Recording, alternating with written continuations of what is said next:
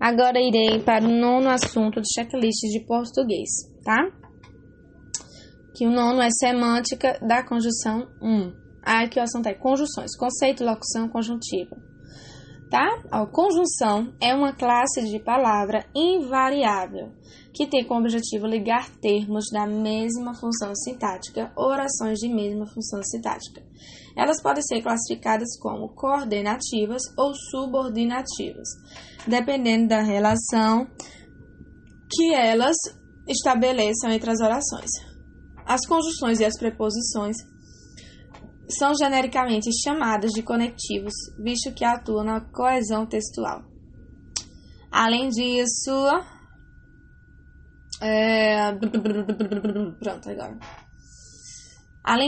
há a locução conjuntiva, que ocorre quando duas ou mais palavras desempenham função de conjunção.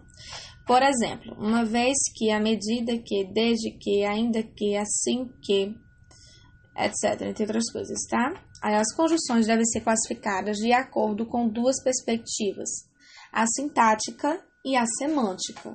Beleza?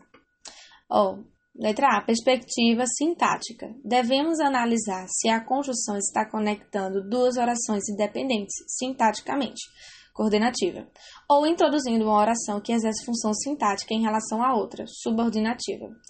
E B é perspectiva semântica. Essa é a principal análise que devemos fazer sobre essa classe gramatical, por ser cobrada nos vestibulares e determinante para a produção textual. As conjunções ajudam a estabelecer diferentes relações semânticas entre os termos ou orações que elas conectam. Essas relações podem ser de adição, adversidade, alternância, conclusão e explicação, causa, consequência, comparação, condição, concessão, conformidade, finalidade, proporção e temporalidade. Tá? Observação. Existem as conjunções integrantes, que e se, que não estabelecem valor semântico, apenas unem sintaticamente as orações. Observe os enunciados a seguir.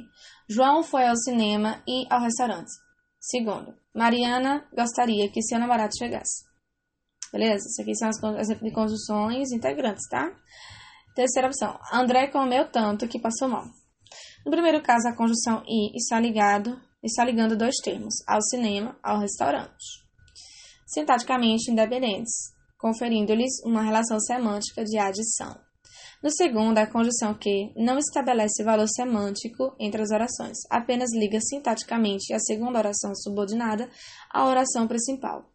No terceiro, a locução conjuntiva que, em correlação com o advérbio tanto, evidencia que a segunda oração representa a consequência da primeira.